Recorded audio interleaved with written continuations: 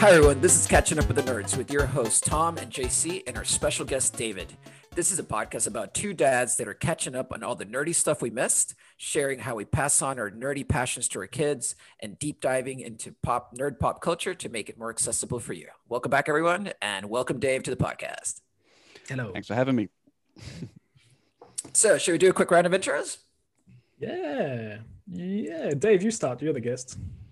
Oh, thanks, guys. So I am David Sago. I'm a podcaster. I mostly podcast about the NBA, but I'm also a nerd, mostly into computer games, but I also watch cartoons, Marvel cartoons, DC cartoons, any good cartoons.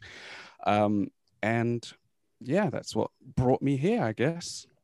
I think that's all. Cool. Go next. Name's Tom. You know me as the 50% French import of the Catching Up with the Nerds podcast. Currently married to a lovely woman named Ellie. Got two kids, 11-year-old Emily and 4-year-old Louis.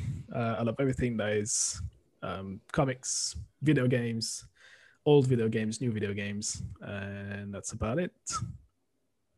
Nice. And I'm the other half of the podcast, JC, but I'm originally from Honduras. And then I spent about 10 years in London where I met Tom, and then currently living in Portland, Oregon. I'm married to a lovely woman named Fiorella, and I've got two kids, Arabelle and Aiden. And our oldest was just on the podcast last time around with Tom's oldest. So we try to kind of keep the kids involved in the podcast when we can. But thanks everyone for showing up today. Appreciate it. So, should we want to introduce what we're going to talk about today, Tom? Yeah, my favorite topic at the moment, WandaVision. Thanks for everyone who's listened and watched our recap of episode 1, 2, and 3. But we're here to talk about episode 4, which got released on this last Friday. But yeah, I think there's a lot to cover in this one.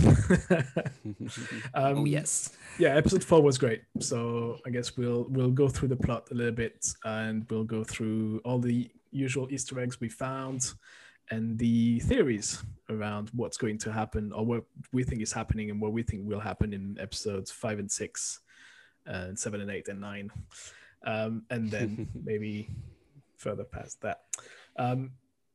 Yeah. So, okay. So we'll get JC to go through the plot because he's a great storyteller. So he'll probably do a better job than I did last week.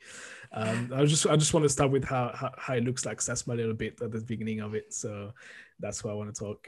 So we went full 16:9 finally. Because that's how I roll. 2021. None of that 4x3 madness. And for the first time ever, 16:9 HD. And we got the real Marvel Studio music at the start, which felt like a movie. And I think that's the Marvel telling us, like, look, this is no more dream state. You're now in reality. We started with giving you some real Marvel way back. So they're no longer copying other shows. They're now giving us their real meat. They give you the real beef.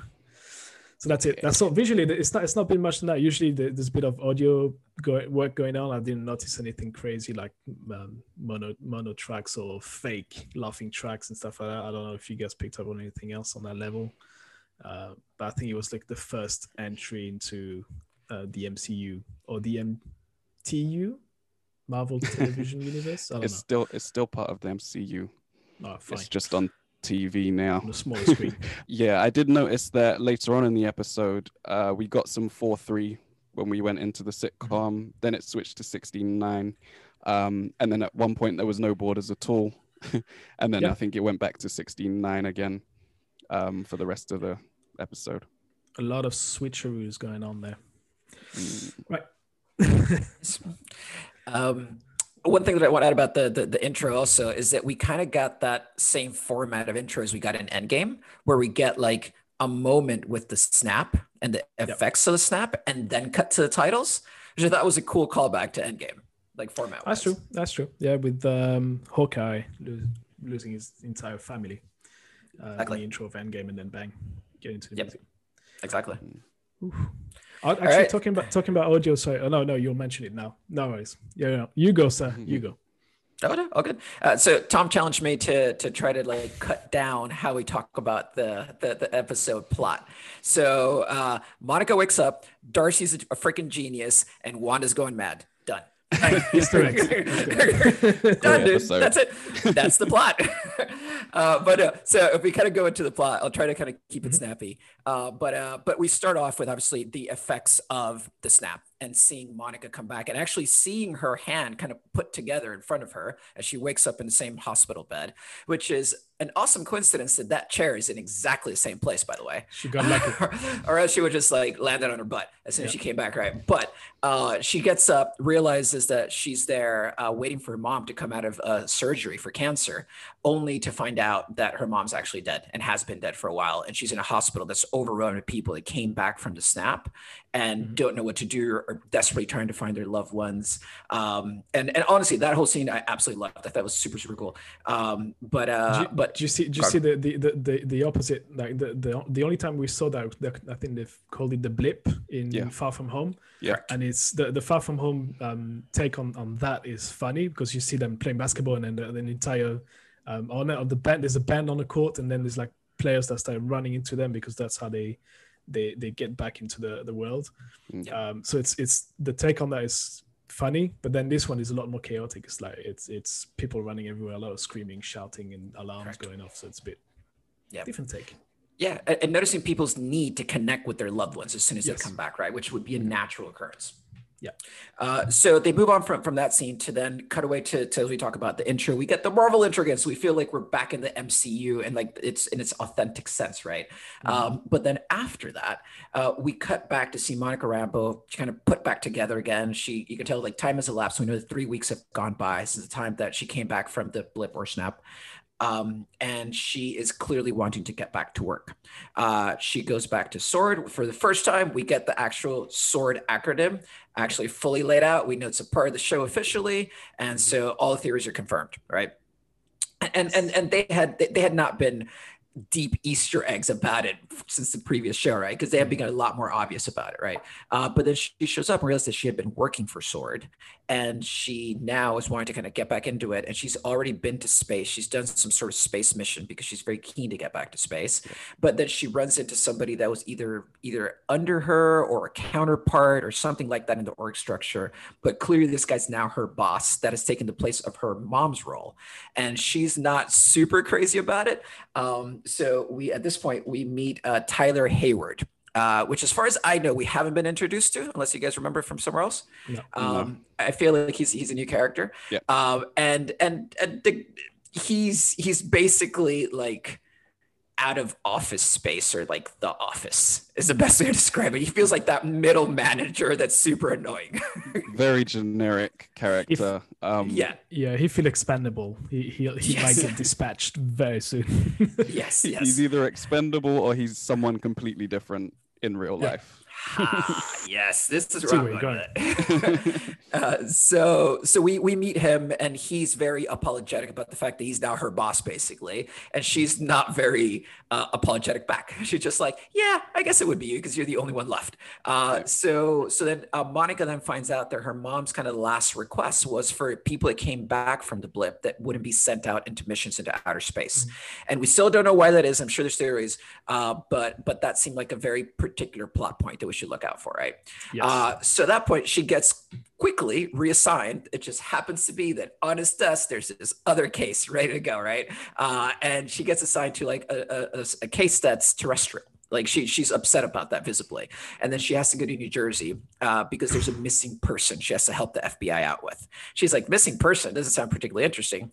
She shows up, and then this is probably kind of my favorite moment of the whole thing. It's like we get to see Agent Wu.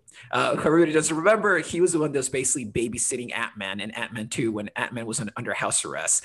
And just the exchange between the two of them, the dialogue is so good in that movie. And you get to really connect with that character. So seeing him show up again is like really vindicating. He gets to show up, and he seems to have like a better position. The blip clearly was great for career opportunities. So because all these people have ascended, right? So then he comes back, and he's clearly leading a mission now for SWORD. And then she shows up and she thinks like, well, there's a missing person in this like janky old town in New Jersey. All of us know otherwise at this point because we see it's Westview.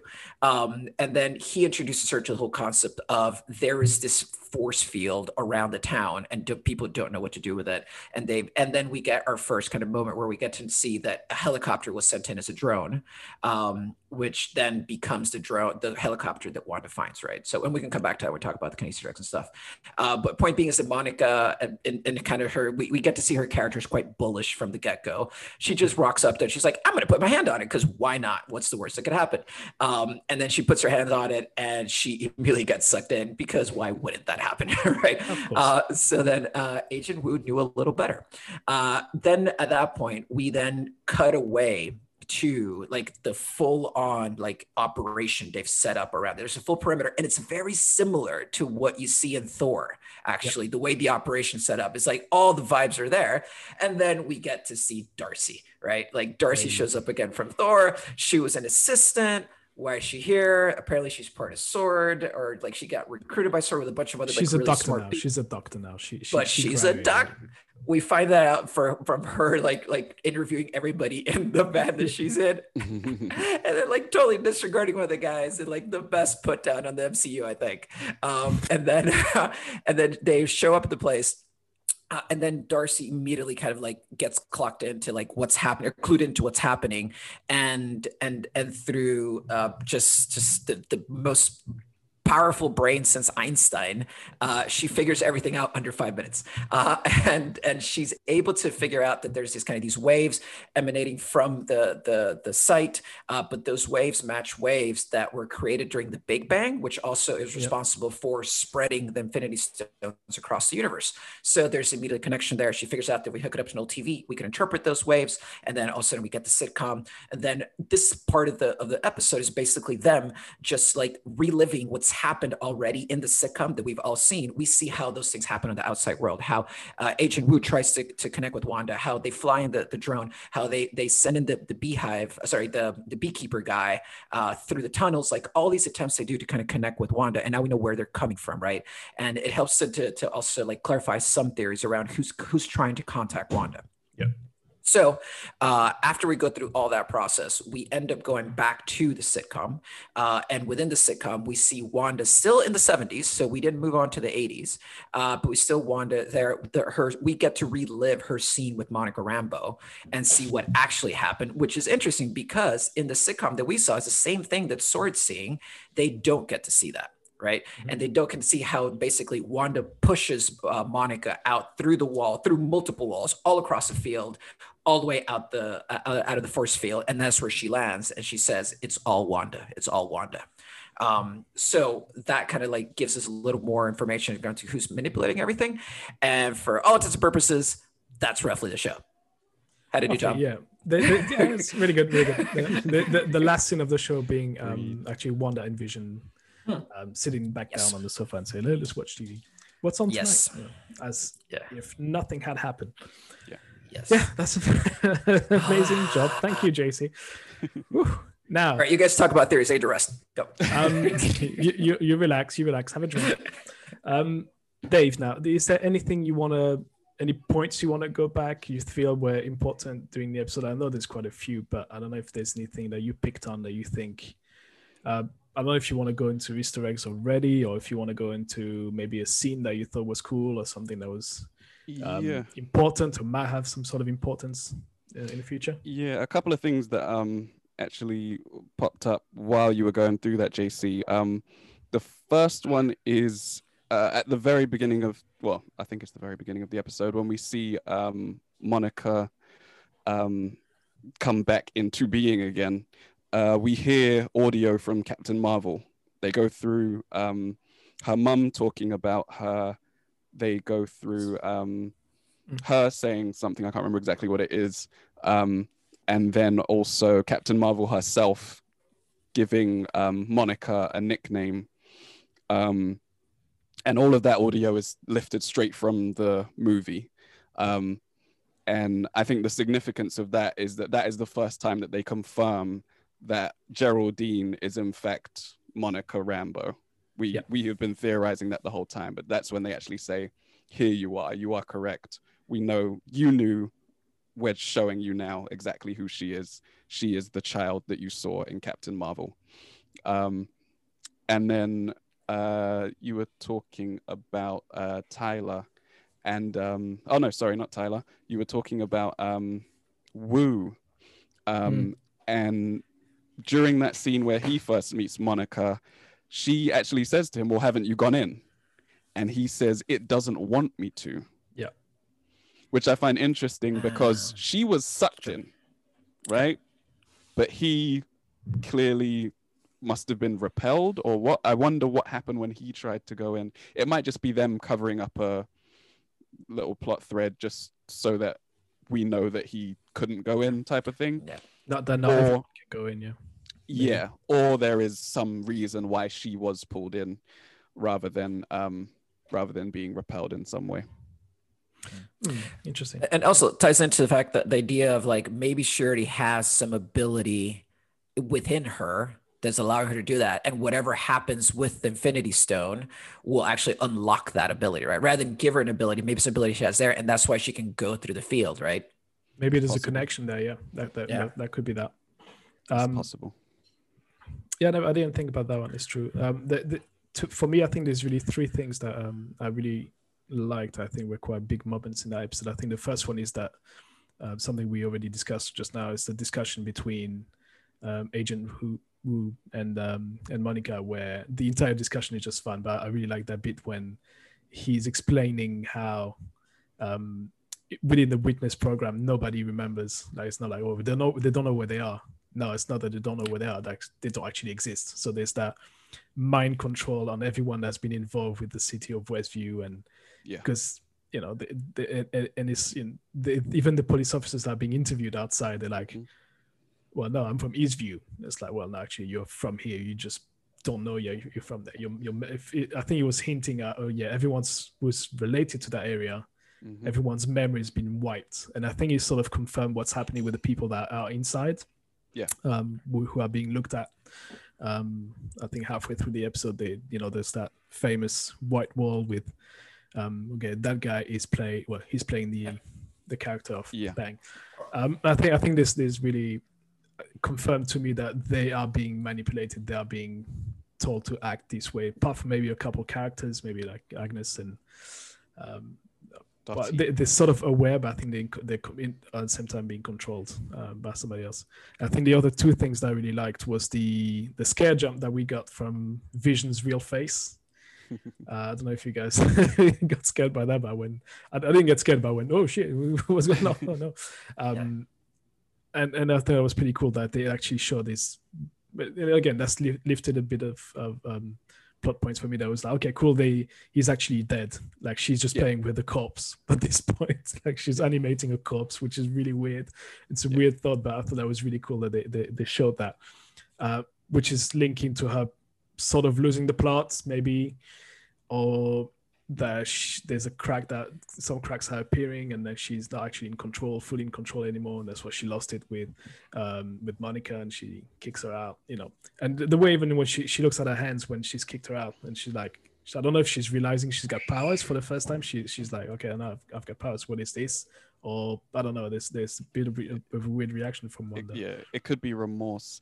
I do have a small theory about that. I'm yet to confirm it, but is it just me, or did her energy look distinctly red when she was manipulating? Like a brighter red than usual. Normally it's like a dull sort of almost purplish, like very dark red. Red. Whereas it was a very bright red, the actual lights in her hands, and it struck me as being brighter than normal. I got one for that. So this is the thing. You gotta, in most Marvel movies, the way they color grade is very, very consistent. Like, most Marvel movies all have like the similar type of color grading to achieve like a certain effect across most movies, except for like Guardians of the Galaxy, for example, is like color graded very differently. And then because it's set in the 70s, the color grading was set to the 70s.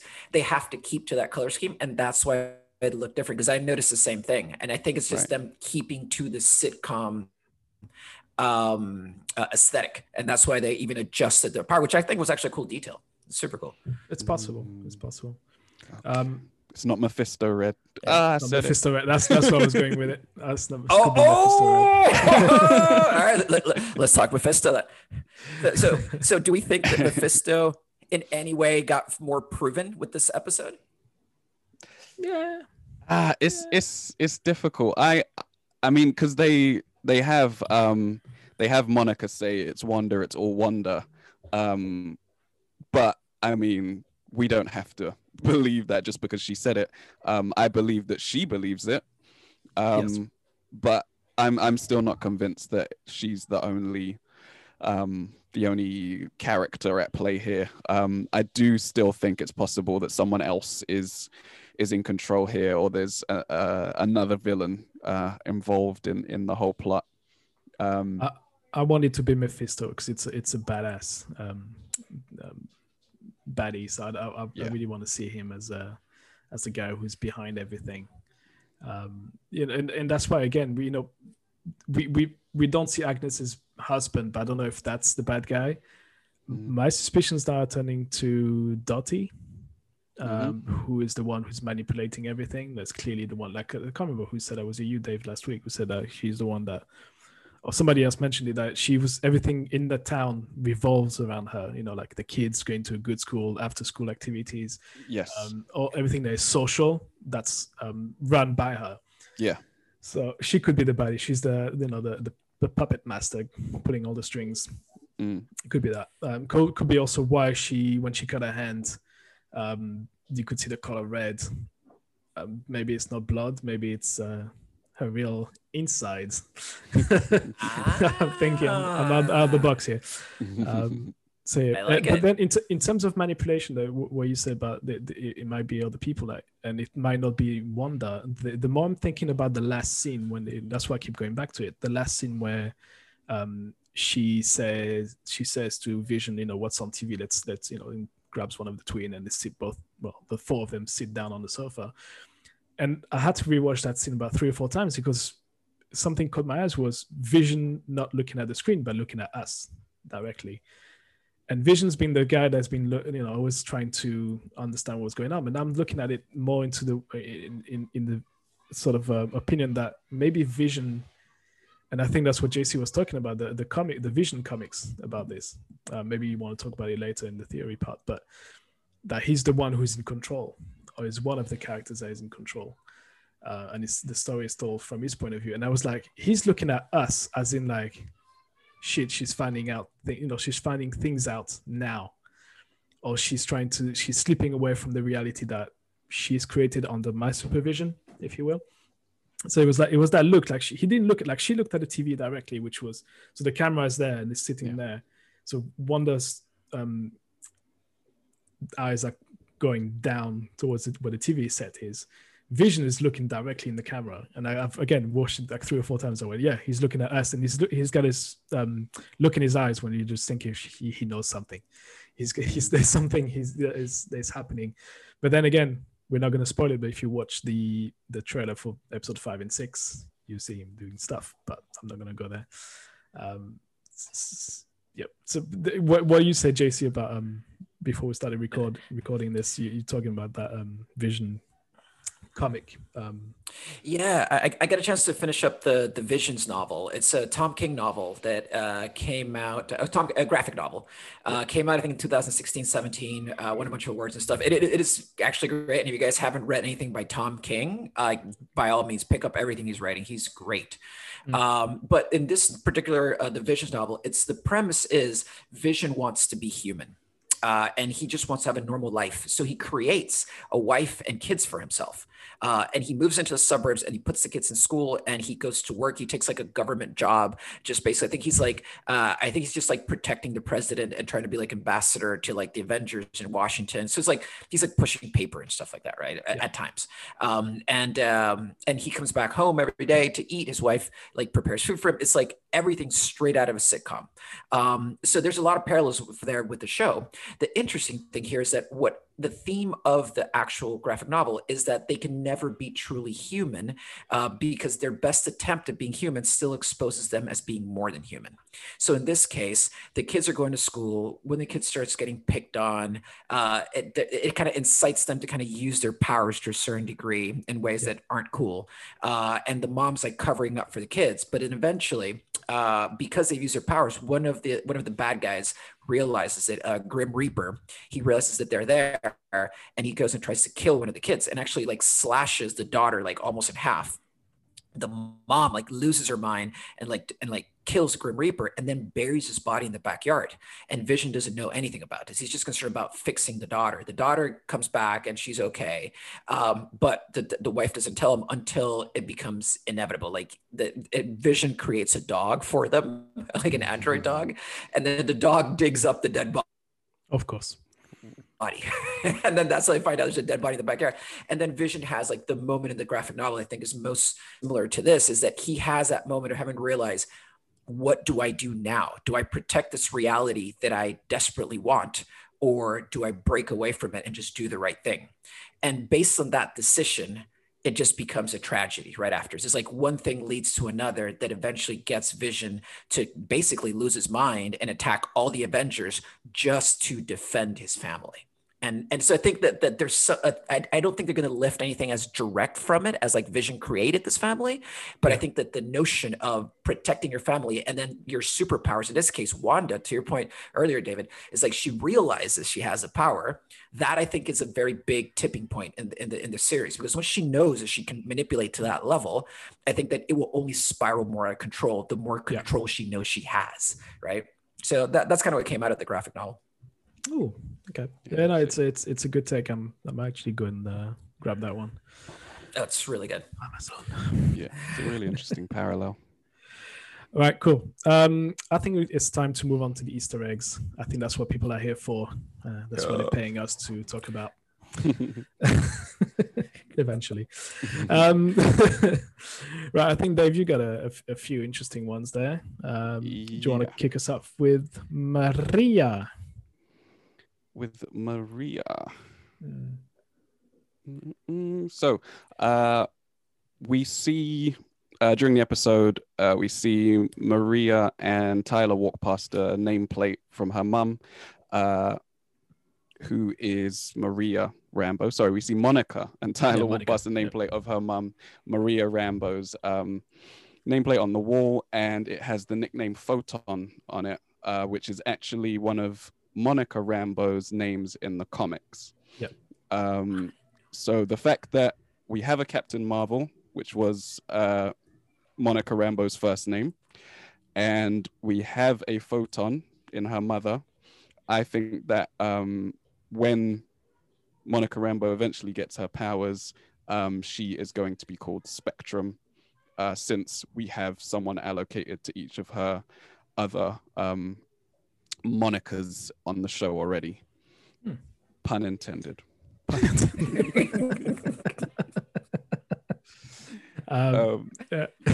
Yeah. And I guess while we're here talking about Monica, her powers in the comics are related to manipulation of creation of different types of energy waves.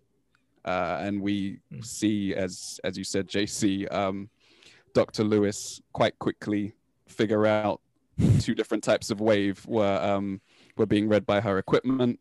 And I think part of introducing us to these different types of wave is to get us sort of to prime us for Monica Rambeau's powers, which involve energy manipulation. She can assume she can assimilate, herself as any kind of energy wave, be it light waves to move at the speed of light, sound waves, microwaves, any type of wave, she can turn her body into that. Nice. So with the, does she eventually use that power in the comics to become Captain Marvel, or is she given the power to become Captain Marvel, like handed down by someone? Like I've never followed that. I'm not sure exactly what how she gets them. But she, all I know is her first name was Captain Marvel. Captain Marvel. Okay, fine. Yeah, because it's like it's definitely a theme, right? It's like gamma rays, these waves, like the Infinity Stone, like energy fields and stuff like that. It's like there's always like a wave energy radiation thing that makes people turn to something. So why wouldn't it be the case in this one? So yeah, I think it's an awesome point. Yeah. Some people argue that she gets her power from when she gets expelled from Westview. I think, no, Dave, you also mentioned maybe that's how her powers get, or she realizes that she has powers, or it maybe awakens the powers within her. Yeah, it could be because just the fact that Wanda has the power of the Infinity Stones, and we saw the red energy waves on her when she's expelled from Westview. This could be her origin story of how she got her powers in the MCU, which would be very similar to how Captain Marvel gets hers, where she's literally blasted with which one was it again? The which stone is it? Is that source? Power Stone. Power Stone. Power Stone? I feel like it was Power Stone. One of the stones, anyway. She's all about breaking shit, man. So she flies. It would make sense. She flies and breaks stuff, so yeah. To me, it would be a nice parallel. That's how she got. She's the next Captain Marvel, or next Captain Marvel. But she would get her powers in the same ways, or she gets to discover her powers in the similar happening. And just to add to that, David, I think you get a good point about like her name and the symbolism behind that, because we barely gotten to see Brie Larson do Captain Marvel. So her becoming Captain Marvel like makes no sense, right? And we know that like Photon was taken by her mom. So I agree. It's like, yeah, there's a deduction there. But it's nice to see that hopefully they're going to give Brie Larson a better shot to do that character like more justice, because I feel like they've underwritten Captain Marvel so much. So it'd be nice to see like that kind of come in vindication, like Captain Marvel too. Like it's gonna be a better setup. I want more Captain Marvel. She's low-key one of my favorite character in the entire Marvel universe. She's really important. She's a huge character. Well, she's like the sixth man, in Endgame. She came on the court like everything was wrong. You were down by 10. She came on the court, subbed in, bang, bang, bang. Yeah, couple threes. Dame in the clutch. Yeah, and she gave the assist, Yeah. Spider-Man said it. Well, not Captain America says it. We need an assist here. And that's why they introduced her, isn't it? It's because she had to come in and destroy the ship that Thanos was fighting with. So that's why it was sort of rushed in, and then now I think they're going to develop her a bit better, and introduce her in different roles throughout space. They know as a company, they know that they could have and should have done better with Captain Marvel in terms of the whole story and how she's present within the entire universe. I think they might try and reintroduce that. Maybe not reintroduce Captain Marvel, but what I mean is that maybe polish around everything that was a bit she's going to be a big part of this phase, because this phase is all about space, and she is the biggest hero in space. I mean, I do pray for a return of Silver Surfer, but she's a huge character involved in anything to do with space. Right, Captain Marvel. Shall we stay around? I think let's do a bit of geography. I think we talk a bit of New Jersey as part of the Easter eggs, and I think one of your who was saying that before we started recording is like, why did they pick New Jersey? Oh, it was New Jersey. My comment was, it feels like Wayne's World when they're going around states and they wind up in Delaware and they're like, we're in Delaware. There's nothing to it. That's kind of how I felt about this. Where it's like, why are they in Jersey of all places? But you guys had great answers. Yeah. So it turns out that in the comics, Wanda and Vision actually get married in New Jersey, or they get married and move to New Jersey. But their marriage is directly tied into the state of New Jersey. The actual town where they get married is a different place. But yeah, that is where that link comes from. That is why they're in or outside New Jersey. I think the other one, Westview is in New Jersey. But I think you mentioned also that Miss Marvel is from New Jersey. So we want some Miss Marvel also, and I think that's gonna come out also very soon. We already know that Monica Rambeau is going to be in or part of Miss Marvel in some way. So that's how it all geographically makes a lot of sense to have that set in New Jersey. Who knew New Jersey could have such a massive part in the MCU? You know, you had so many planets, you know, and universes, and but no, gotta end up in New Jersey. You know. The only thing that ever was cool in New Jersey was like The Sopranos, I think, dude. That's about it. I agree. This is it. Sorry, anybody listener. We just lost our like one listener in Jersey right now. We love you. Come back. No, but tying back to David about your theory about like how like being expelled from, actually no, sorry, it was you, Tom, that said like being expelled from the force field gave her powers. Yeah. That could be the reason why we get Miss Marvel, right? Because of that force field, other people will be impacted as well, and maybe some other people show up powers that didn't have powers before. And maybe Miss Marvel is in Westview right now. We've not seen her. She's getting influenced by that, and she's getting mutated.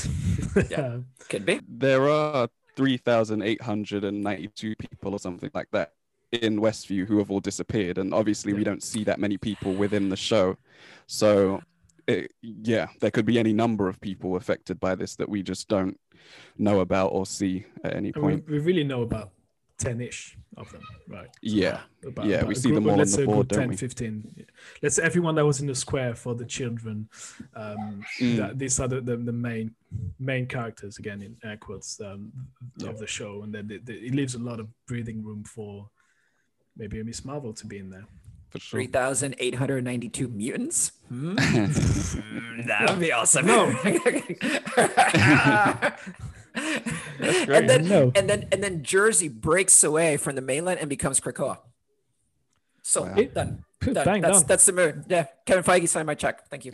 Do we apply for a job at Marvel? Let's start Phase 5 right now. Okay, we're digressing. A little bit.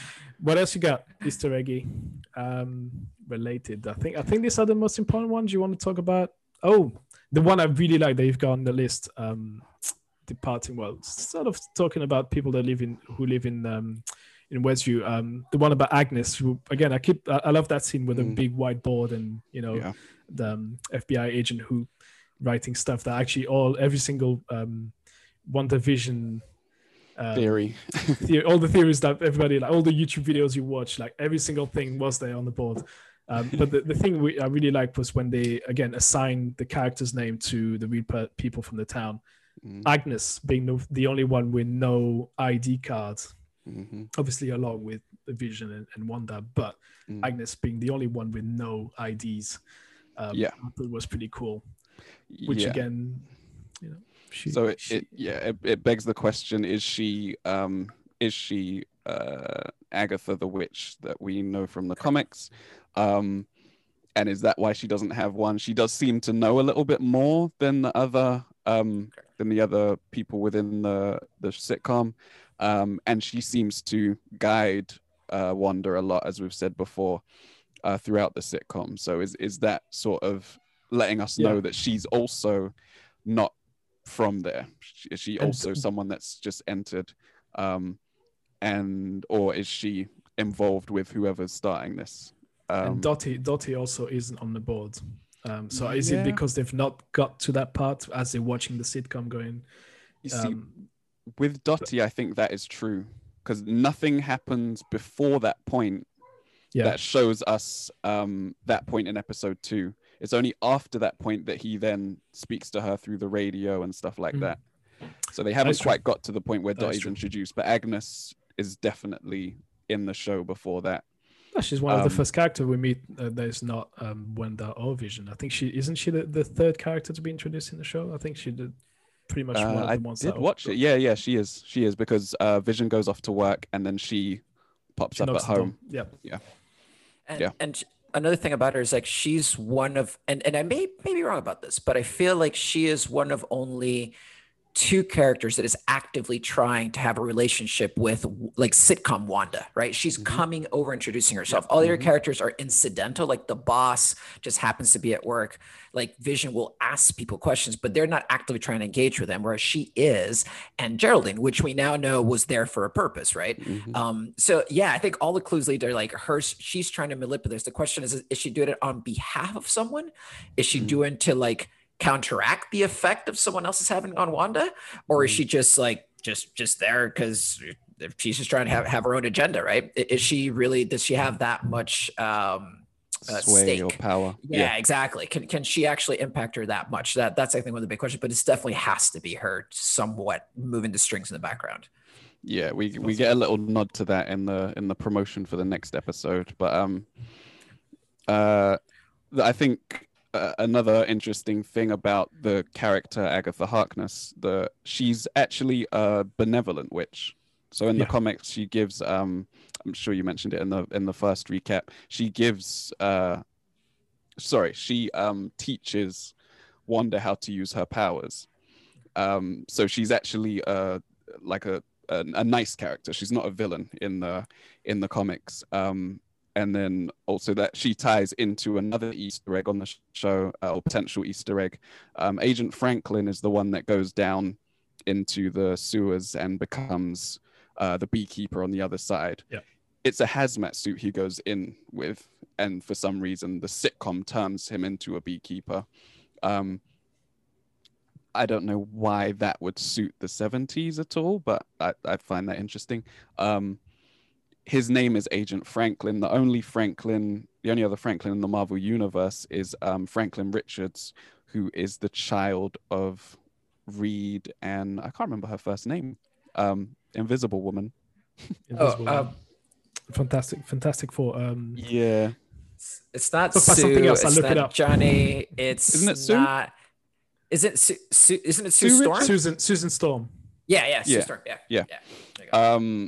Franklin is their child, but while I think they go off and deal with Ultron at some point in the comics, and that child, Franklin Richards, stays with Agatha Harkness. She babysits him. Yay. That's awesome. Right? And I mean, it seems like the most random of connections, but he's also a mutant. And we've seen lots of nods, and we know lots of nods to mutants surrounding Wanda herself. And we know now that, I think we spoke about it last week, that Disney do have the rights to the Fantastic Four, and they can do something with that. So it would be it wouldn't surprise me if we later on saw Franklin pop up in some way, form, or fashion. I just looked up Franklin's powers, and it's just mental again. Oh yeah, he's an Omega level pocket universe creation. The dude can create universes. Yeah, he's Omega level, so he's up there with like Iceman and Wanda herself, and like I think they're stronger than Phoenix. I think at Omega level. It somehow, I don't know if it's something that will be intended in the show, but I don't know if entering the force field around Westview gives you powers or reveals your powers to you. Because if it's just a nod to Franklin Richards and that's it, they just gave him the name because that's what they do sometimes on the show and in the movies. Or if it's just him literally as an adult coming back in Westview or whatever the story might be, then suddenly it's like, bang, that's another superhero we've got on our hands. It's just got created in front of us. And again, in terms of aesthetics, like why is he wearing a beekeeper's outfit? I don't really know. I don't really get it. Because especially when he comes into the 50s or 60s, everything's still black and white. It's really odd. Odd. I don't get that. Well, to me, the weirdest part about that was, yes, the beekeeper outfit was a bit weird. I thought, all right, maybe that's just how the sitcom translate that suit. Just the fact that they put bees around him. That's the part that I found really weird. But that's what I thought. I think Emily had that thing. She was like, oh my god, he's got flies around him. Yeah. Like, she didn't pick up on the bees. She was like, no, it's flies. But then, who's the lord of the flies? It's the devil. Who's the devil? Mephisto. And I was like, oh, that's Mephisto. And that's why I was like, that's why I went down this rabbit hole. Like after the episode 1 or 2, I went, That is a Yeah. reach. That I've reached I hard. I will give, dude, A for imagination, man. It's Yeah, like, wow. But yeah, could be. Yeah. All these are signs. Mephisto. God, There you go. Yeah, it's we all should there. use that.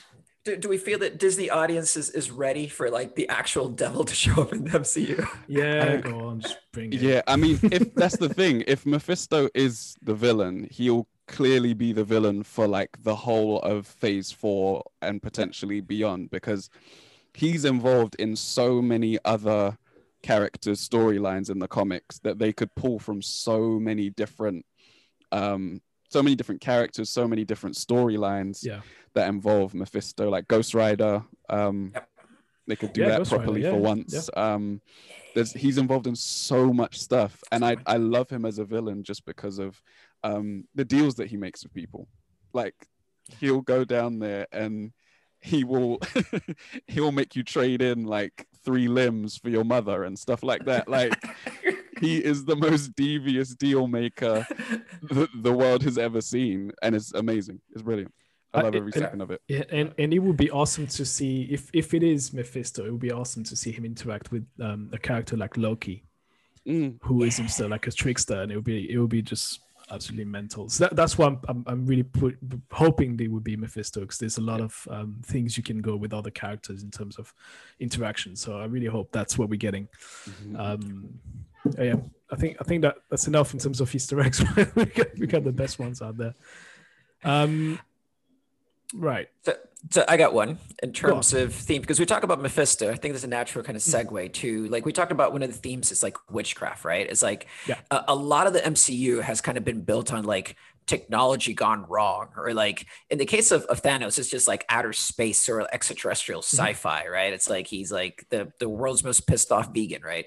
It's but it has rarely felt fantasy world, like as in magic and stuff. Well, we know magic's there, like with Doctor Strange. That's the only time we've kind of gone into that world, and we got that really cool battle with the big bad at the end of that one, right? But if you kind of bring it back to this episode, it feels like this next phase will have more magic involved, and by virtue of that, maybe we get mutants and so forth, and we don't know, right? But for me, one of the big questions around the witchcraft element of this is that Agnes is there, she's influencing Wanda. Wanda clearly has control in this world, but the pregnancy, was that actually Wanda? Like, that came up with the idea of becoming pregnant, or did someone insert that idea? And what does the actual pregnancy mean, right? It's like, what will the twins mean for this world? Are they real? Are they not? Right. And how does that, to me, that's one of the things that I'm super curious to see where it goes. I don't know what you guys think.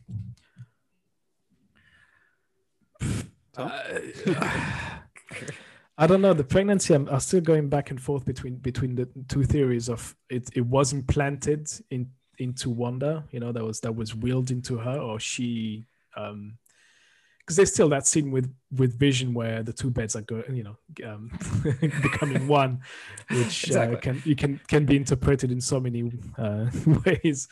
But Vision can't. Like, Vision in the comics, he can't have kids, and it's been addressed in the comics, right? Yeah, which is, again, which is why I'm leaning towards maybe more the kids were willed by Wanda herself, and put in motion by Agnes or Dottie, as Dottie is the one who's controlling everything. We all agree. But my only question with the pregnancy is that, what is the goal? What's the bigger picture behind those kids? I don't have an answer. I don't really know where to go with this one. I keep going back and forth between, no, she just has kids because it's nice, but no, really, it is something nasty that's gonna play out. Well, that question is interesting because we know what's going on in the sitcom. We know what's going on the show. We know real things can go in there. Yep. And we know real things can come out of there. But I asked the question way back, like, is Wanda awake, or is her body somewhere else? And this is going on in her mind. Now you can ask that same question of the children. You can ask the same question of Vision. Yep. We know that Vision is dead. But like, if he was to walk out would he just fall to the ground? Would he still, like, has he been brought back to life, or is he dead and can only operate inside the sitcom? What happens when the bubble bursts, basically? Yeah. And that's the question that we can actually ask of. We know who the real people are, but anything that's been created in there, we have that question mark next to. What happens if Vision leaves? What happens if the children leave? I think if you've seen the trailer for episode 5 and 6, you again don't want to spoil anything. Did you see a bit of Vision? Yeah, but then outside, we don't. But we still don't know what's gonna happen if he leaves. Yeah. I mean, I don't know. Should I? Oh yeah, I think we can just talk quickly about that one scene in the trailer where you see Vision stepping outside of the field. That's it. I'm not going to say more. But my question when I saw that was, he's talking to someone. Are the people that are talking to him? Are they seeing him as this dead Vision that we saw for a couple seconds at the end of episode 4? As in, with like completely gray Vision? Oh, because they would have seen him for that sooner, as long as they're inside. Yeah, well, as long as they're inside the bubble. Yeah, but he does some steps out of the bubble. Yeah, I think that's Wanda seeing him that way. I think that's trauma. Yeah, that's Wanda remembering what he actually is. And to your point, it's like the corpse is there. One of my thoughts is like, because actually when you think about it, it's like the notion of killing Vision, right? It's like you can't kill a toaster, right? And not to degrade Vision to that level, right? But it's like they can't actually kill him. He's just turned off. He has no energy. Right. And we know that like she has a power. She's effectively the stone in some ways, I feel like. And then she could be powering him. And that's why the field is there, because then that keeps him alive within that reality. And I feel like that's ultimately why, like when we see things that are coming up. And I think this wasn't even in the promo. I think it was in the original trailer where we see them actually together battle to like protect their home or something. I think they're trying to protect his existence so they can continue to be together, and it's all going to come crumbling down. And that's when Wanda's going to have to take a big decision, right? It's like, do I protect this artificial reality that I've created? Do I can be with my husband versus doing the right thing? Because there's some other implication to that force field still being there that we probably don't know about. There's a scene in the original, like the long trailer they released, which was do you remember like the season trailer, where you see both of them. I think it will be in episode 5 or 6 where they are dressed in the 80s, and they're dressed as I think she's dressed as Mephisto and he's dressed as this 80s Vision. And there's one scene where they mirror each other's action. So Wanda is like flying through the air. You know, when she flies through the air, she's got the two hands down with balls of energies coming out, and she's got one leg up. And Vision is matching literally the same. Like he's flying. He doesn't fly through the air. Usually he's flying upright with his hand, like upright with his hands hands down. And he's matching that same flying position. So I think that she's like moving him, you know. And then it's the force field is a battery charger. And the Vision is the battery that's getting power. Right. But then, if she has the power of the stones, she could potentially just recreate him in a sense, and create him in a way that he could operate outside of the bubble. That's very possible. It's very much within the realms of her powers. If we're to believe she's as powerful as she is in the comics. But something that I saw, I didn't read about it. I saw in the videos is that Vision has a power that he didn't have before, and that is the ability to move at super speed. Yes, he didn't have that power in the comics. I've read that thing, and it is people linking it to her twin brother Pietro. To Quicksilver, right? Yes, and if she has given him that power now, that would lead me to believe that she has remade him and he would be able to operate outside of this bubble. Sure. That she's remade him, she's given him his old powers and also given him this ability to move at speed. I don't think it has to do with anything how to say, how can I explain that? Anything to do with actual powers. I think because she's reimagining things, she's trying to create that happy place. And in terms of storylines, they didn't give her much time to grieve about the brother, right? Where he gets shot in Ultron, and then bang, you go into the next story. I think she's trying to process the death of the brother and Vision, and she's sort of merged those two characters together. So it's like she's confused about what his powers actually are, and it's like, well, this guy, I sort of remember someone, my twin brother, had this power, and then she applied that power to him. That's how it's like. Yeah, interpret it. Interpret it. Yeah, it's not really anything to do with anything tangible that. Yeah.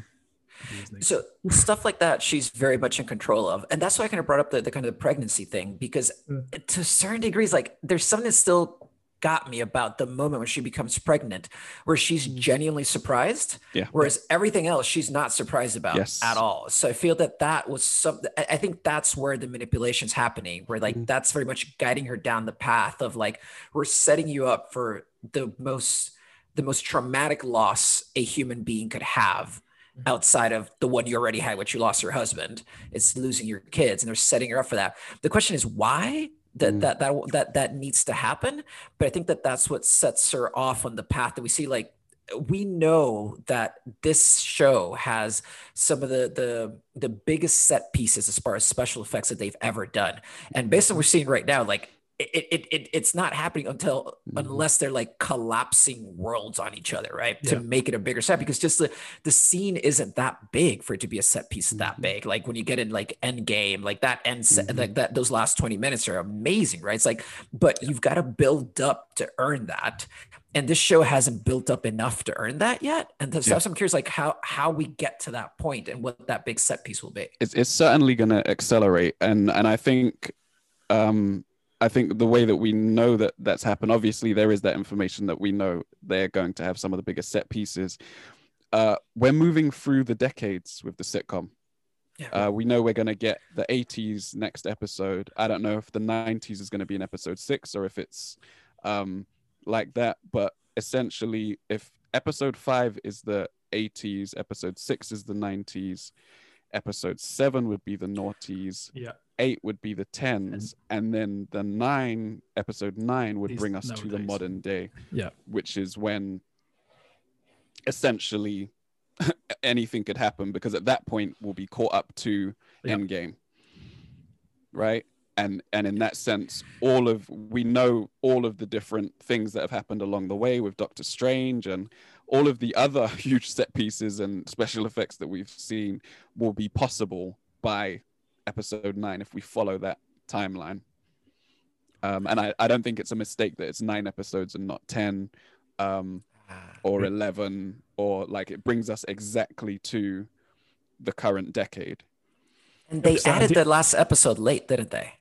The 9th episode, like it was I think it was meant to be less. Yeah, they added an extra episode in the last, I think, week or two. They announced an extra one. Well, I think they may have had 8, but then realized somewhere they could pivot, use episode 4 as a pivot to explain a lot of things, because one of the critics a lot of the criticism for the first 3 eps is that it's super slow, or like, okay, we got it, it's a sitcom, we got, okay, it's in the past, okay, cool, but we need to move on, it needs to be faster. To be fair, I didn't understand, I couldn't understand the criticism towards it, because it's like, well, it's not that slow, you've got the 20 minutes long, those episodes. it's already super short. So what they're doing is that they're setting you up to understand what's happening and set up a bunch of mysteries.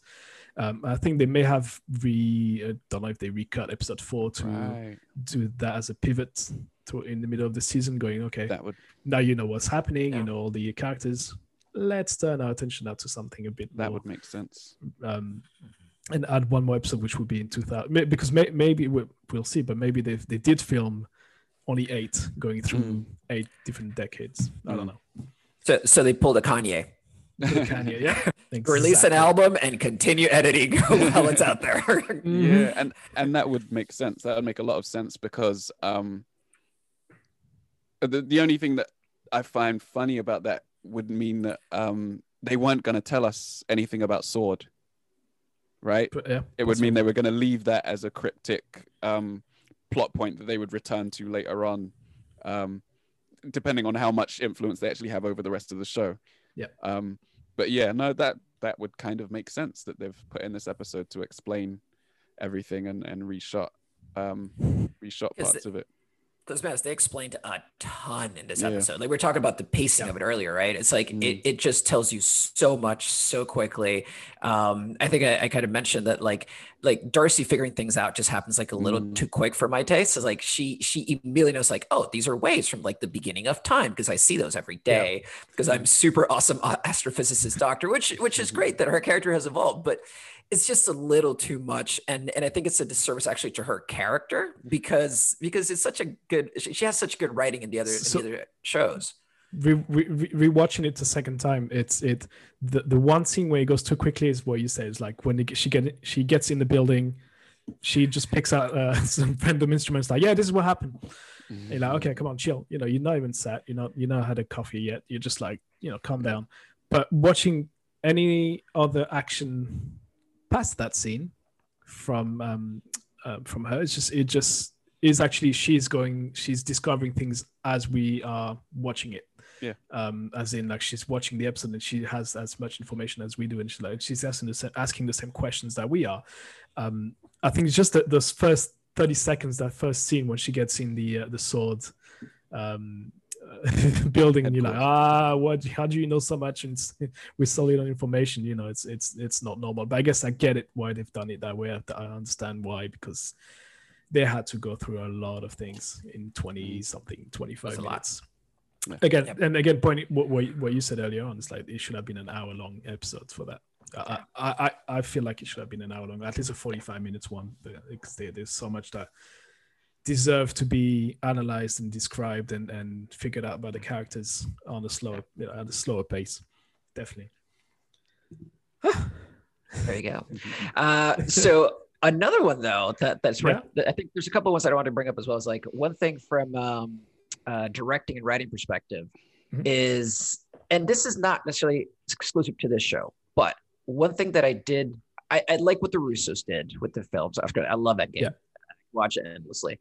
But one of the things that the Russos did do that I always found a little bit annoying is that they made it only about the Avengers. Like, you never got to see normal people anymore, or very rarely, really. If you compare Ultron, which is like the last Joss Whedon movie, and then when they pick up and then the Russo brothers take over the big crossovers, there's a very big difference where in like the Age of Ultron, like you get to see real people impacted by Ultron. You get to see people on the ground having to be rescued and stuff, right? Yeah. And I feel like they didn't really come back to that up until maybe even like Far From Home to a certain degree.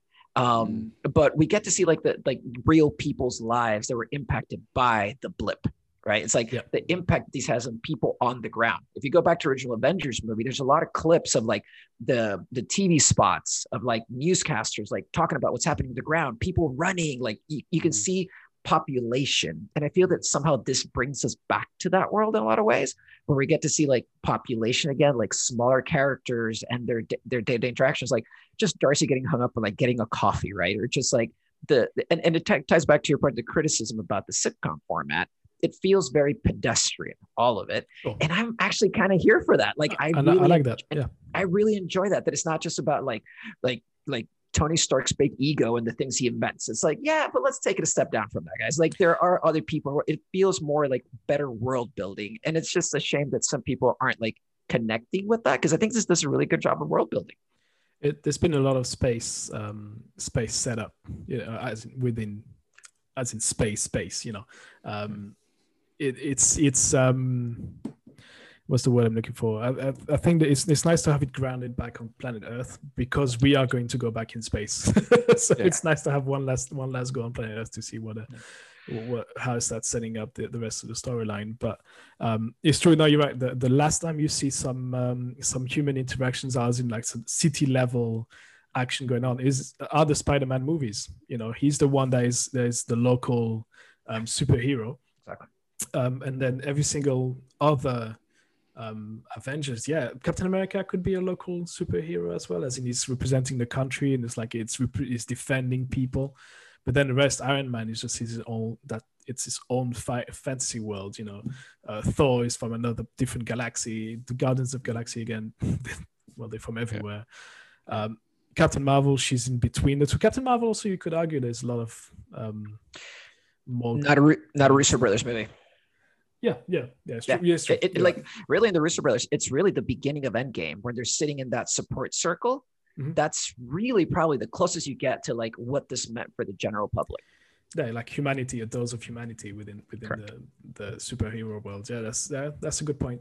But really, I think Spider-Man is the only one I can really picture as a human friendly. yeah, it grounds it, right? So that's one of the things I'm enjoying about this. That it's just it's super cool how they're building this world, right? But also like the other question I think that comes up a lot from people that criticize the show is like, yeah, we get it. It's sitcoms. But I think that there's a theme around the sitcoms, right? It's like and this is going to be mega rabbit hole, so bear with me. Let's go. But from a sitcom perspective, I actually think that the sitcoms are what pacifies Wanda. I think that's the other element that she is not fully in control of, in the same way the pregnancy, that there's a little bit, and it would be weird coming from Disney, but there's a little bit of like media just pacifies us as a population generally. And that's how you keep calm while something's happening in the background. And I feel there's a little element of that. And the part that for me connected is I came to the US as an immigrant as well. And my indication of what US life was like was based on sitcoms, because like the little bit of American TV we got in Honduras was all reruns of everything, right? I grew up very much watching the Brady Bunch and Leave It to Beaver and When Ozzie Met Harry and all this stuff. Not because I liked those shows necessarily, because that was the only thing I had on. So when you show up, you have this idealized notion of the US that comes apart pretty quickly, but you find yourself decoding the culture through the sitcom world. And then ask yourself, like, does that apply or not? Like, is that actually what it's like or not, right? And so coming back to like the Wanda thing, it's like, I feel that's what keeps her almost sedated to like carry on with this mission you have to do. And that's why she doesn't care about the setting and why she could snap back and go back, wait, I want to go back to the 50s. That was better. I want to do that. Like, why doesn't she do that? Right? It's like, it's progressing naturally. And she said, let's sit down and watch TV. Yeah. Right. So the TV somehow, there's a theme there, like how it's controlling her and leading her down this path that she is somewhat in control of, but not fully. Yeah. And there's actually an Easter egg from the very first episode, which I started watching again for some reason. The calendar, which has the heart on it at the start of the first episode, the picture on the calendar is a girl sitting in front of the television, and the text says something like, I'm paraphrasing because I can't remember exactly what it was, but it says something like, all the girl needs is a color TV. Oh, dude, right? I did not notice that. Yeah. And that ties directly into what you're saying, right? Like, that is her. Also remembering that they don't have a television in the first episode. Yep. True. I don't. Do they have one in the second episode, or is it in the 70s when they get a television? Right. I can't remember. I think the second one may see the. Gotta go back and look at that. I need to watch it again, but I think in the second one there's a TV. I'm not 99% sure there's not one in the episode one. And that also ties into, you know, the adverts that we see and things like that. Like, the universe in some way is pointing her towards these things. It's no accident that they keep saying for the children, and then she has children. Yeah. This calendar says all a girl needs is the television, which ties into your pacifism. And then at the end of episode 4, even though that is the end of episode 3, technically, we sit down and she says, what should we watch on TV tonight? Yeah. Right? She's gotten that TV that the girl in the calendar would have wanted. Full circle, man. Yeah, connects it up. Yep. And a color TV at that. Talking about adverts. Yep. There's I can't remember. Was there an advert in the middle of the show? I don't think there was one, right? No, not in this episode. It's not, no because advert. it's not an episode about. It's not WandaVision for once. It's MCU. Yeah, we broke the formula basically. Yeah. Exactly. Whew, Okay, fellas. I think we've done everything. I think we've covered all the basics of episode Can I 4. just say, Yeah, honeycombs? Honeycombs. I just want to say Honeycombs. honeycombs. We know that the shield Thanks, around guys. where they are is in the shape of a Yes. honeycomb as well. AIM symbol is a honeycomb. Beekeeper, honey, honeycombs. Sword say that they're doing nanotech now, and they are basically they're only dealing with technology right now. They say sentient weapons as well. All So, AIM related. Remind me what AIM is in the comics, because I actually am not too familiar with AIM. It's a technology company that I can't remember their exact origin story, but it's a tech-based company that makes sentient weapons. Essentially, they make robots similar to Ultron, obviously, but not from Tony Stark. It's created in Iron Man. Well, in the MCU universe, it's created in Iron Man 3 by if I can remember his name. Aldrich. Was it Aldrich Killian? Yes, Aldrich Killian is the one that makes them in there. Yeah. And in the comics, it's Victor Von Strucker that makes them. Yes. Hydra. Strucker obviously has his ties to Wanda. Yeah.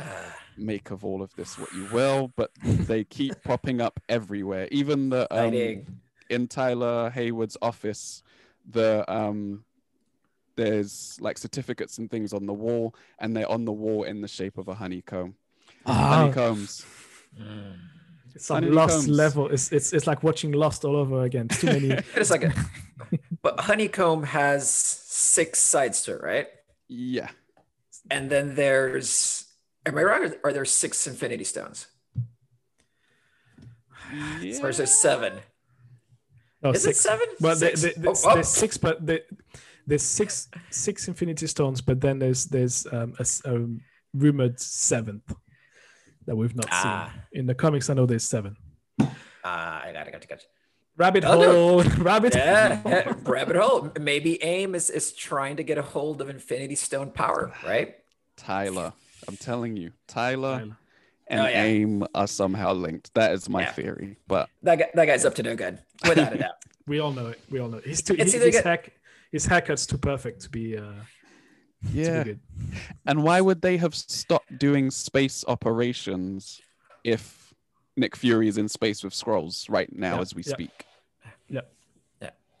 Something there. There's something there. If somehow that Tyler guy ends up either going to AIM, but if he doesn't, my only other most satisfying solution there is that he takes a bat to a fax machine, and that would make me so happy. It would make me so happy if they did that. Stop watching Office Space. Stop watching Office Space. All right, fellas. All right, let's wrap this one up because I think we've went on for so long. It's information overload. I need breakfast. All right. I need dinner. All right. Well, thanks everyone who's involved in episode 4. So thanks David for dropping in one more time. Honeycombs. We shall be doing the same again for episode 5 and 6, who are dropping on Friday. We noticed that yesterday. And we'll be watching those. We'll be rewatching those again and trying to get all caught up in Easter eggs and theories and plots and plot holes and other stuff. So you've got something, JC. Just wanted to acknowledge that, like, our first crossover, man. It's the Catching Up for the Nerds meets Grit and Grind crossover, man. It's like we got a full page, like splash page, the whole thing, man. It's a crossover. It's finally happened. Marvel Cinematic Universe crossover. That's what the universe will never be the same, fellas. So Dave, if you want to plug your, I was going to say your, but it's yours. It's ours. As I said, I do an NBA podcast. It is called the Grit and Grind Podcast. We cover the NBA on a weekly basis. So jump over there. We're on socials and everything else. All right. Well, okay. Thanks, Dave, once again. Thank you, JC, for joining us. We'll do this all over again for episode 5 and 6 at some point next week. And that was it. Catching up with the nerds. Thanks for everyone who's been subscribing to all of our social medias as well. We are on 395 subscribers on Instagram. We'll get to 400, I think, in the next couple of days, hopefully. Sure. And when we get to 500, we'll pop a bottle of champagne, which we'll be drinking live as we record. So that might do for a very messy podcast. Anyway, we'll see you all in the next episode. Thank you guys for listening. Goodbye. Bye. Bye.